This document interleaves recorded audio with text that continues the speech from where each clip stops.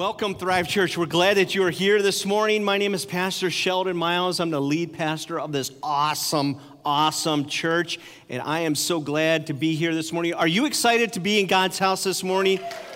There you go.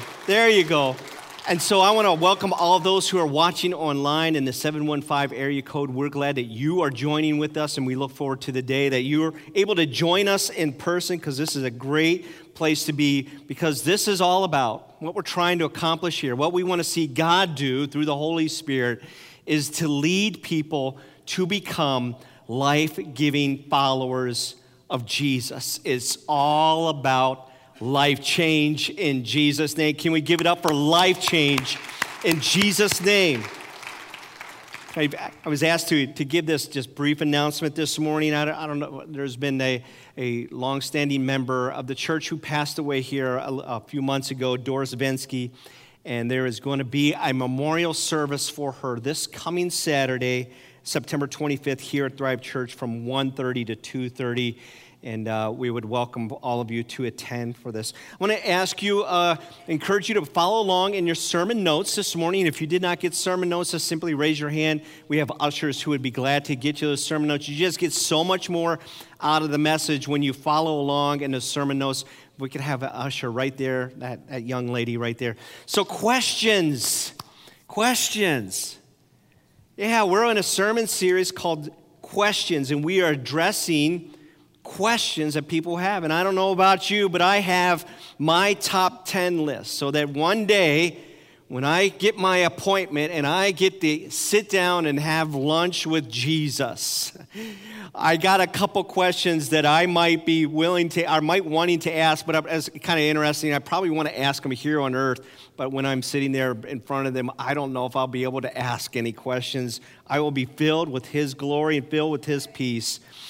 But listen, I want you to know, and you know this, we talked about this last week, I always want to start these messages to just kind of set it up like this. There are some things on this earth we are not going to understand. And I ask you this morning, are you okay with that? I think there's some things that we need to come to grips with. I know of people and met people who have walked away from faith because they've come up against questions that they aren't fully able to understand. And I get this from Isaiah 55, 8, and 9. This is kind of our main verse in this series. And the prophet Isaiah says this. He says, "For just as the heavens are higher than the earth," this is God speaking through him, he says, "so my ways are higher than yours, and my thoughts, they're higher than your thoughts." And I mentioned this last week, I'll mention it again. I'm not sure I want to serve a God who I have it all figured out. Because I know that my God is what is known as He is infinite. In other words, He has no bounds. And I understand I am just a man, and I have my limitations of my understanding. But I want you to know this morning, it's so important that we begin to address these questions as best as we can, because here's the deal. What you believe about God affects how you view and live your life. And so it's important that we address these things. And we're going to be looking in John 18. And in John 18, we know that Jesus is being led up to His crucifixion, and He is on trial, and He's passed back and forth to all of these leaders who really don't want to take the responsibility for His crucifixion. But Jesus is now standing before Pilate, the governor, and there's this interesting exchange that happens between them. And Pilate he's heard about this Jesus guy, and he's trying to get a better understanding. I'm sure he had questions about Jesus. And here's kind of how this statement goes. Jesus said to him, he said to Pilate, as he's being questioned, he says, "My kingdom is not of this world. If it were, my servants would fight to prevent my arrest by the Jews. But now, my kingdom is from another place." And I'm sure that this caught Pilate's attention. You are a king? You have another king? He's scratching. What? I'm not. This is news to me. Pilate said, he asked a question. "So you are a king?" And Jesus responded, "You say I am a king. Actually, I was born and came into the world to testify to the truth.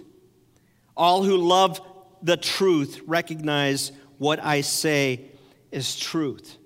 So Jesus makes a claim about himself that really gets Pilate's attention, and I hope that it captures your attention this morning, because Jesus said this. He says Jesus came to reveal God's truth. Everybody say truth. Jesus came to reveal to the world what is truth.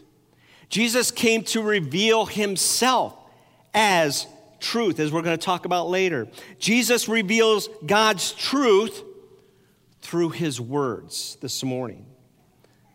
So I just want to encourage you to I'm going to enter into this message this morning, and I have been doing a lot of studying, and I want you to know I'm not a philosopher, I'm not a theologian, I'm just a pastor trying to address this really big challenge this morning. And I've been doing a lot of studies, and as I was trying to give credit to where I got a lot of these thoughts from, I noticed it was from the same author, Norm Geisler. And I just happen to have a bunch of books, I didn't realize it, but a bunch of books by the same author. So I want to give credit to him for a lot of the thoughts that I'm going to share with you this morning as we ask the question, what is truth?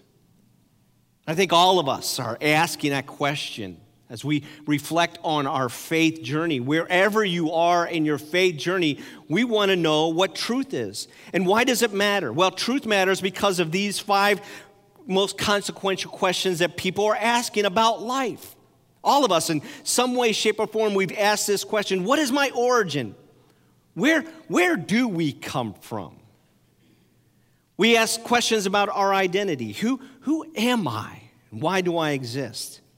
Meaning, what am I here for? Morality. We ask questions about morality. How should I live this life? What is right and what is wrong? And then finally, the question of our destiny. What happens to me when I die?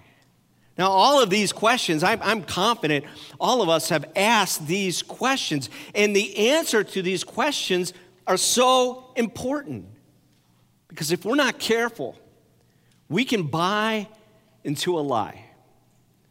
I admit to you, I'm a little foggy this morning. So I was called out last night, my first official call for the Wausau Fire Department.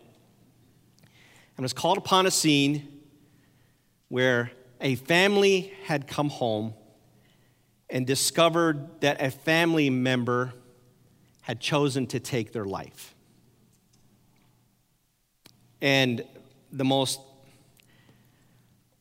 challenging part of it was the children who discovered this parent.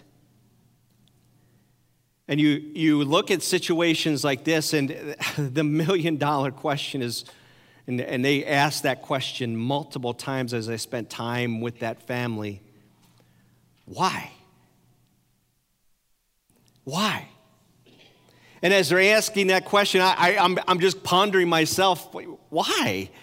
And I'm wanting to give them answers, and I know at times like this, I need to just be still and be present. Why? But if you look at the entire scenario, many of you are probably here today and know of loved ones, friends who have made the same decision, and you ask the same question, why? And I would say maybe it's because somewhere along the line, they were told a lie about one of these questions that we asked earlier.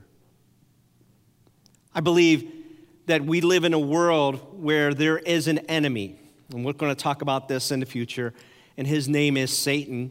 And Jesus describes him as the father of all lies. He is really good at it.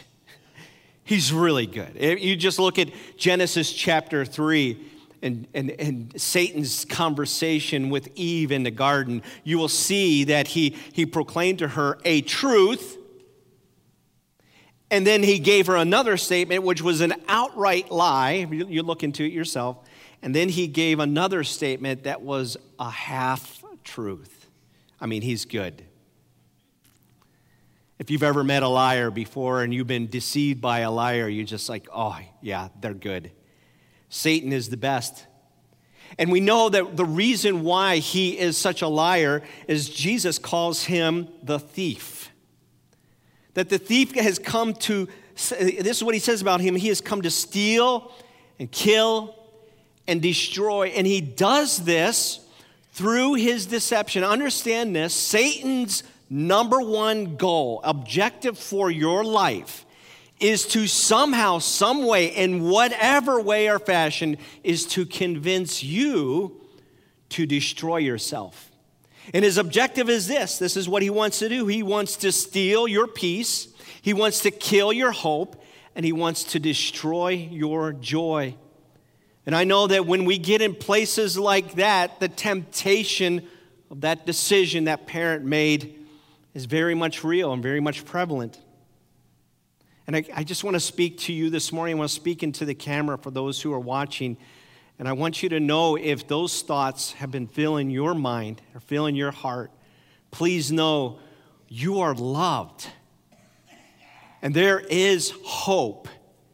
And there is help for your pain. And we know that Satan works through lies. And he's been doing this from the very beginning. And when you are the father of lies, you cannot stop lying.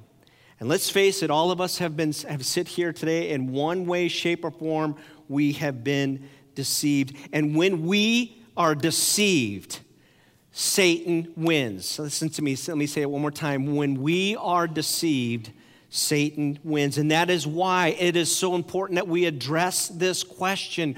What is the truth? Because Jesus said, his mission is, I have come. Jesus said, I have come that you would have life and that you would have life to the full. And he's not only talking about life here on earth. Yes, you're going to have life even in the midst of difficulties and challenges. You will go through those things, but he is talking about eternal life. He's talking about this thing called a blessed hope. So I want to ask you today, what is truth?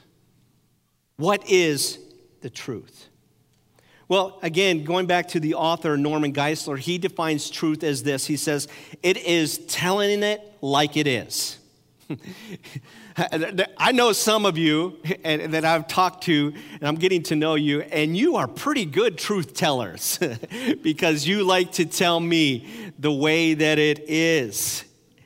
It's that which corresponds to its object, that which describes an actual state of affairs. Isn't it interesting? Isn't it interesting how we, in certain areas of our life, we demand to have truth? We demand truth from our loved ones, from our spouses. Just look at your spouse right now and say, you better be telling me the truth. Just look at him. You better be telling me the truth. We demand truth from our doctors. Tell me, doc, don't beat around the bush. Don't tell me I have cancer when all I have is a cold. We demand truth from our bankers. Don't tell me my bank account is empty. I just filled it. We demand truth from our judges. And we want our judges, we want them to find the truth in the matter and then to provide justice where justice needs to be served. We demand it from our employers. But if you are an owner or a boss here today, your employees are looking for you to treat them with dignity and respect. They want to be treated fairly and paid fairly. We demand it from airlines. We get on the plane and we just almost want to look at that captain. You better get me there safe. We expect it. If there's any kind of crash and I survive, there will be a lawsuit. You are here this morning and you expect honesty.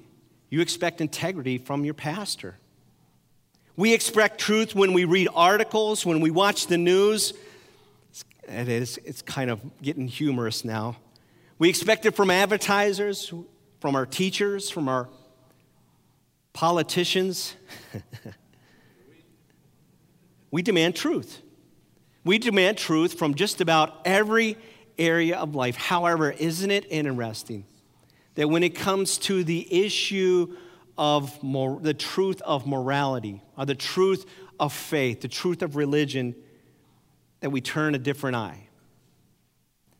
Today's cultural debate, if you have not noticed already, really, you can sum it up onto this issue. It is the battle of moral relativism versus moral truth, all right? I'm going to get real intellectual here, and I'm going to explain this for you. Moral relativism, what is that? It is the belief that truth is up to the individual. What is true for one person, well, that's good for you. That's good that is true for you, but it might not be true for me, and don't you judge me by your truth, okay? Because I have a different kind of truth. In other words, there is no absolute truth. In other words, you kind of can make it up as you go along, and that should be expected. And I know that sounds kind of ridiculous. That's just like, that doesn't make sense. But I'm telling you, we are living in a world, and maybe you lived a day like that. Maybe you're living like that right now, where that makes all the sense in the world. Why wouldn't it make sense? It is the belief that truth is so vast and ever-changing that nobody can really know the truth. And so when you confront this statement, I ask you, if that is you, I ask you to confront this statement. And I ask you, if you're wrestling with this, what is wrong with that idea? I want to ask you, are you absolutely sure about that? Are you absolutely sure that we live according to moral relativism? Now, right there, one has to stop. If you find yourself answering, yes, I'm absolutely confident, well, then you're kind of contradicting yourself. That's kind of a contradiction, because if there is no moral truth, or there is no absolute truth, well, then how can you declare that thing that you stand upon, moral relativism? Let me ask this question. Is it possible that absolute truth exists outside of your knowledge and experience? And again, to answer that question as yes, then you would be contradicting yourself because of your own absolute claim about truth. Are you following me on this morning? You see where this becomes kind of a challenge? And if I could just be honest, and I've lived my life like this at times. I think all of us have. We've chosen the road of moral relativism. I'm really convinced, I'm not sure everybody who stands up for this really, really believes it. Could there be another motive for this? In fact, I really think that a lot of people, they'll choose to reject the truth. And again, I've done this myself. Reject the truth, and I use it as an excuse to disregard for what I did that was wrong. It's just a way maybe for me to not take responsibility or to be accountable for what I know is wrong. And so if there is no moral absolute, then you're not accountable. Do you see really kind of the benefit of living the moral absolute life, or the moral relativist life? You're not accountable. You're not accountable for what you've done. I read a story about this youth worker. It was working in his youth facility, and a lot of junior hires, and they were running around, and he's following these kids, these two guys down the hallway, and one just looks at the other kid and just ups and pops him right in the stomach. The other kid is buckled over. Well, it just happened 2 feet in front of him. Well, the youth leader jumped in and intervened. He's like, "What are you doing?" And the kid who hit the other kid, he said, "I didn't do it. I didn't do it. I swear I didn't do it. It wasn't me. And you can't prove anything." And that way he wouldn't be held accountable. He was held accountable. But do you see how that kind of sets us up when I didn't do that? That's not my truth. And so you have to live by my truth. I didn't do it. So how can you blame me? How can I be held responsible? How can I be accountable? And there's a lot of people who are trying to live their lives by this reality, denying the truth. You know what I think? Just a side note here, I put this in my notes. You know what's really an interesting contradiction? It's an interesting contradiction that a lot of people who would believe in moral relativism would believe in this new thing that has arisen on social media in the past year and a half, 2 years, maybe since the election or since COVID. There's a lot of people who really put their faith, and it makes me scratch my head because on one hand they'll say moral relativism, but then they will scream, fact check.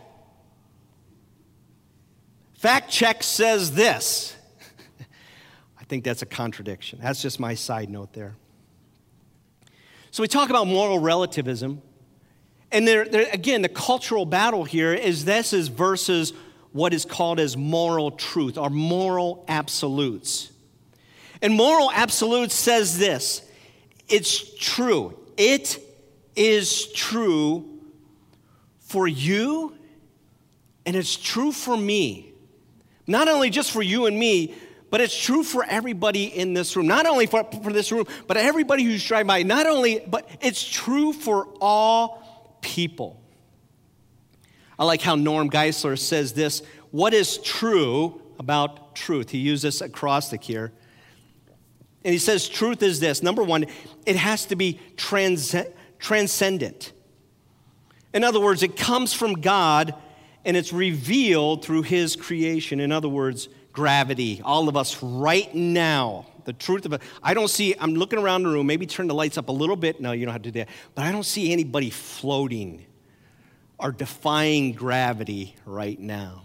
And we know that this gentleman, this scientist named Isaac Newton, was the one who discovered gravity, but really gravity has existed from the very beginning. He just recognizes, aha, gravity. And he's the one who called it. He's the one who gets credit for discovering it. We cannot deny gravity's existence. All of us are subject to gravity right now. It is the truth. And in the same way, we know truth because God reveals it to us and his creation through his word. Look at the word, the letter R, real. Truth, it matches the facts in the real world. So in other words, as I mentioned before, two truths cannot contradict each other. You can't it's either true or it's false. They can't contradict. It is the law of non-contradiction, which states that contradictory propositions cannot both be true at the same time and in the same sense. This is from Merriam-Webster Dictionary. Hey, I like this analogy here. Two college students were in their classroom, and they had learned about moral relativism, and so they're sitting in a dorm room, and they're talking about them, and one is just like, I'm not believing it. I just believe there is a moral truth, and the other one is just proclaiming, truth is what I decide for myself. I decide what is true. You cannot tell me what is wrong. And the other student is just like, man, he just really seems convinced of himself. And he's nodding. He's like, I'm not going to argue with you. And he's like, well, I better get going here. So as he gets up from his chair, he walks by and he grabs his friend's watch who is sitting on a stand. And he walks out and he says, I'll see you later. Friends, what are you doing? Hey, that's my watch. No. You have just convinced me that truth is what I decide for myself. And therefore, you cannot tell me that this watch is not mine. This watch is now mine. Do you see the conflict there? Do you see the contradiction of saying, listen, you can't tell me what to do, but then I tell you what you cannot do, the contradiction that exists there. In other words, you cannot deny truth and affirm it at the same time. Let me say that one more time. As we look at truth, you cannot deny it and affirm it at the same time. When somebody says, I don't believe there is such a thing as truth, that person is actually affirming that they believe there is a standard of truth. Let me say it one more time. When somebody says to you, or when you say to yourself, I don't believe there is such a thing as truth, you are declaring there is an absolute standard of truth. Third, it's universal. In other words, truth applies to all people at all times and all locations. I have had the opportunity in my lifetime, I have been blessed to have been able to fly to 12 different countries. And all over the world. I don't say that in a braggadocious way, but here's one thing I discovered. And just kind of figuring out what's going on, the conversations, the different languages and such, I discovered that in each and every one of these countries I went to, that even in Thailand or Cambodia, Romania, in those countries, 1 + 1 = 2. Isn't that amazing? All around the world. That's just not an American thing. That's not just something that happens in El Salvador. That is universal. And so is truth. Last of all, it is exclusive. In other words, truth is absolute. In other words, opinions about what is and is not truth, it cannot change. Here's the challenge. Studies show that 67% of Americans do not believe in absolute truth. Let me say that one more time. Studies have shown, and it is increasing, 67% of our country proclaim there is no absolute truth. I forget the statistics. I did not write them down. But that number is almost as high in the church. That's very revealing. That even people who attend church on a regular basis, and what that communicates to me is, Pastor, that God you're talking about, I get what you're saying. I really like the stories. I like the idea, but I'm still not sure. Can I ask you, are you sure? Because you need to be sure. Do you know what you believe? And we know that it has become today's cultural war. In a reading from Norm Geisler's book, it's a good book. I don't have enough faith to be an atheist. I like the title of that book. He talks about a story here, and he says this. Let me read this, a passage from the book. He said, a number of years ago, I debated a religious humanist, Michael Constantine Kalendo. Of the many atheists I debated, he was the one of the few who actually read my book, Christian Apologetics, prior to the debate. When it was his turn to speak, Kalendo held up my book and declared, "These Christians are so narrow-minded people. I read Dr. Geisler's book. Do you know that he believes that Christianity is true and everything opposed to it is false? These Christians are so narrow-minded." Well, Kalendo had also written a book which Norm Geisler had read, entitled Religion Without God. When it was my turn to speak, I held up Kalendo's book and declared, "These humanists are so narrow-minded. I read Dr. Kalendo's book. Do you know what he believes? He believes that humanism is true and everything opposed to it is false. These humanists are such narrow-minded people." Satan's good. He's good at what he does. He's good at creating deception. He's good at deceiving. He's good at muddying the waters and getting us to question and allowing our questions to hold us back, especially when we do not pursue the truth of those questions. It is what I would call it is the ultimate in peer pressure. How many of you heard about that when you were a teenager? Beware of peer pressure. It is the ultimate of peer pressure. And so what a lot of people will do today, rather than be labeled in a negative light because people don't know the truth, they go along with the narrative. And what is the narrative? Everything is relative. Yeah. Well, yeah, I guess you can't really say there's no absolutes because I don't want to hurt anybody's feelings. And I can see, that you have your opinion and I have mine, and okay, that's all right. And I know I shouldn't judge, and so I shouldn't make judgment, just keep my thoughts to myself. And really, religion, it really is a story about faith. It's not really about facts. Do you see how easy it is to fall into that trap, especially if you don't know what the truth really is? St. Augustine says this: we love the truth when it enlightens us, but we hate it when it convicts us. Can I say that one more time? We love the truth when it enlightens us, but we hate it when it convicts us. Here are quickly 7 facts about truth. I'll go quickly from Norman Geisler, again, a great author. He says this: number 1, absolute truth exists and it is universal. Absolute truth means that it is the truth for all people in all circumstances. It is objective. Everybody say objective. It is objective, meaning it doesn't depend on the perspective of another person. So a subjective statement would be, I love apples. I love this time of year. I love the fall. I just love a great Gala apple or a Honeycrisp apple. I love apples. Well, you might be sitting there and say, I don't like apples. I don't love apples. Well, that's a fair statement because maybe you had a bad experience. Maybe you had an apple with a worm in it. I don't know what happened to you, but it is subjective. But an objective truth is this is an apple. It's not a lemon.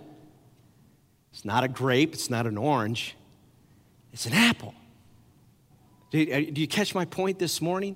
It is an absolute. And so there are such things as absolute. It doesn't depend on whether you think it's an apple or not. It doesn't depend if you're in a good mood or not. It's still an apple. It is still a fact. Here's another great, a lot of you are going to just really grasp onto this one.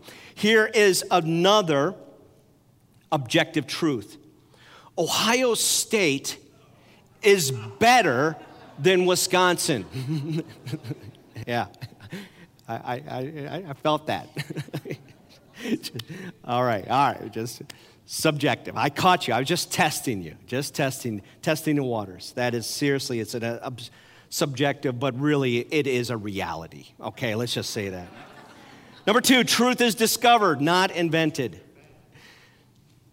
Truth exists independent of anyone's knowledge of it. In other words, we get back to gravity. Gravity existed prior to Newton, and Newton was the one who just called it what it was. In Romans chapter 1, the Apostle Paul says that the truth of God, wherever you are in life's journey, wherever you are in life, it is revealed to us. The existence of God is revealed to all of us. And so he says all of us are without excuse from knowing this truth.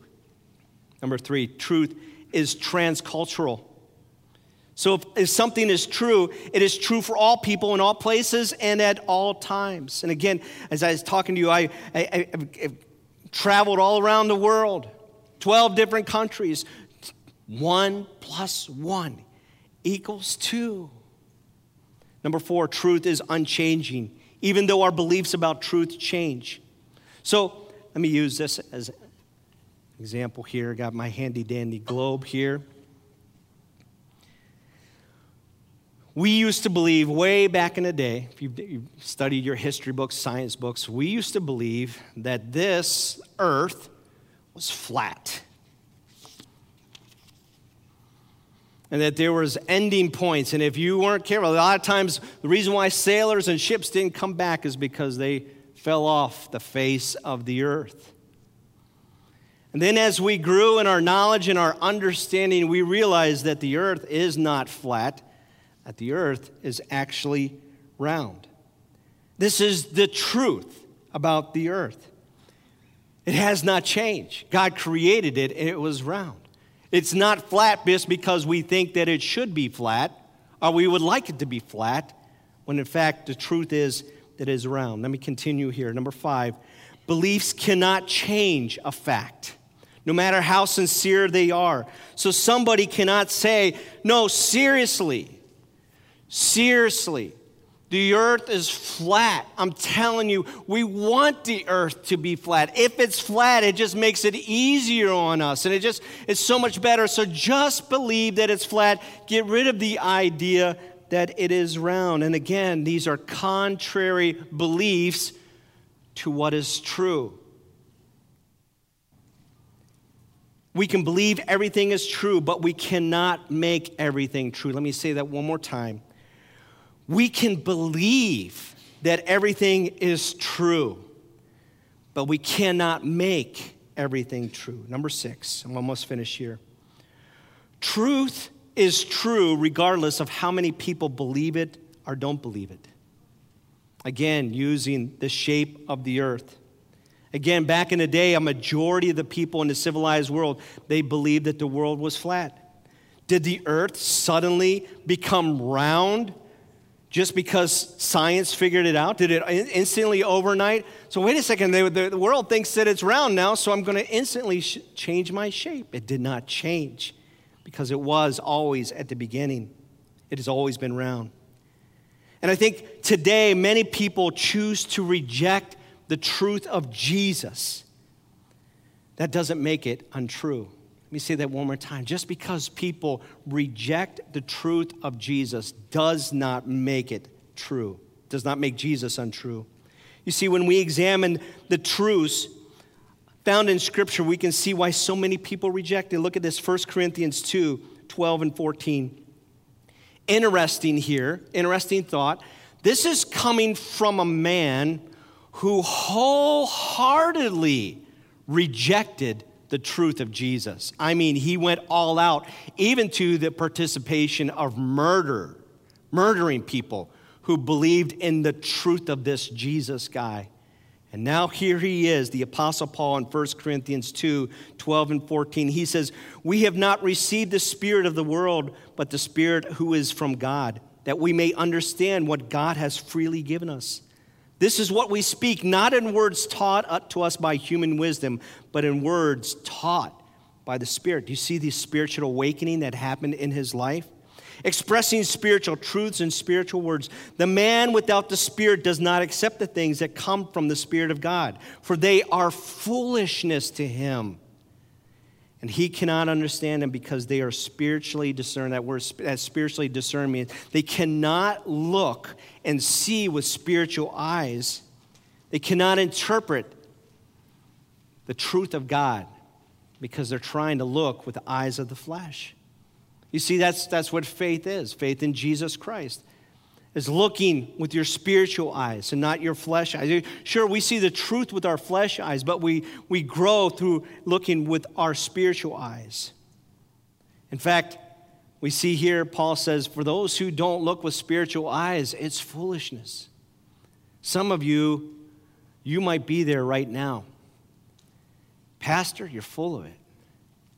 You're full of it. Or maybe, how many of you remember being there at that one time? And those Christians, freaks, fools, believing this lie. Number 7, I close with this thought. Truth is rooted in Jesus. Where do I get this idea? The boldest proclamation in the entire Bible. Jesus has a lot of gall for saying this. But he proclaimed, Jesus said, talking about himself, I am the way, the truth, and the life. Jesus is saying, I am the way in this life. There is no other way to God. And I know that there's a lot of people who are working and striving and struggling to just be a good person, thinking that their good works is going to get them to heaven. And Jesus, I'm sorry, that's not the way. Jesus says, I am the truth. There is no other truth. There is such a thing as absolute truth, and I am that. He said, I am the life. There is no eternal life than from what comes from Jesus. Jesus said this. John 8:31, Jesus said to the people who believed in him, he says, you truly are my disciples if you remain faithful to my teachings. And then he says this, I love this. And he says, when you remain faithful to me, then you will know the truth and the truth will set you free. Jesus said this, he says, you can know truth. Not only have a knowledge of truth, but you can have a relationship with truth through Jesus Christ. I hope that made sense. You can know the truth. Not only in your mind, but in your heart. And when you have it in your mind and it's in your heart, it's going to come out in your life. You know what that's going to come out in your life? What Jesus has talked about is freedom. John 15:26, he says, but I will send the advocate, talking about the Holy Spirit, the Spirit of truth, and he will come to you from the Father, and he will testify about me. That when you open the eyes of your heart to Jesus and invite him to come into your life, God places his Holy Spirit inside of you, and he just, all of a sudden, the lights go on. I've talked to so many people, and they said, when I surrendered my life to Jesus, it just made sense. I still had so much more to learn, but it clicked. And I developed a hunger for it because the Spirit of truth entered into the life. As I close this morning, quickly here, how then should I respond? I think it's great that we ask questions. I think this is a good place for the church, right? I think it's all of us. We need to ask these questions. And when we are honest, intellectually honest with ourselves and we don't know the answers, I think it's important that we seek the answers. And for some of you this morning, you have looked with your eyes and it doesn't make sense, but I would ask you, have you looked with your heart? Have you looked with your heart? Because when you look with your heart, you will discover that Jesus is who he says he is. He is the way, the truth, and the life. For some of you this morning, how we need to respond is some of you just need to be reminded. You know this already, but you just need to be reminded that truth does exist and we are held accountable to that truth. Do you know that? We are accountable for what's in his word. Whether you read that word or not, Jesus is saying, this is the truth. You need to know this, and you'll be held accountable. And the last thing I would say to you this morning is, for those who are Christ followers today, one of the greatest things that you can do with truth is to live it out. To live it.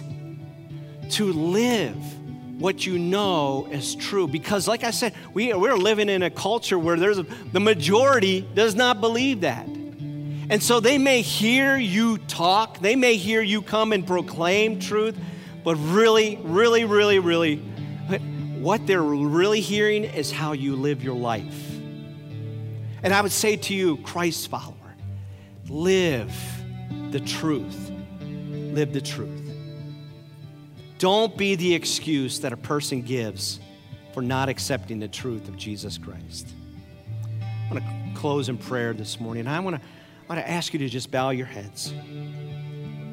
I want to ask you, have you accepted Jesus as the way, the truth, and the life for your life? Have you accepted that? And have you invited this truth into your life? Have you invited Jesus to be the Lord and Savior of your life? I'm telling you, that's the next step that you need to take. And you can do that right here, right now. Those who are watching online, it is the most simplest of all prayers. It's starting off just like this. Just say, God, I need you. I come to the truth this morning that Jesus is who he says that he is. And so I accept you as my way, as the truth, and as the life. Come and live inside of me and forgive me of my sins. I choose today to live the truth of your word. In Jesus' name I pray. In Jesus' name. In Jesus' name. Amen. Amen. Can we just give God a praise for his truth that he reveals to us today?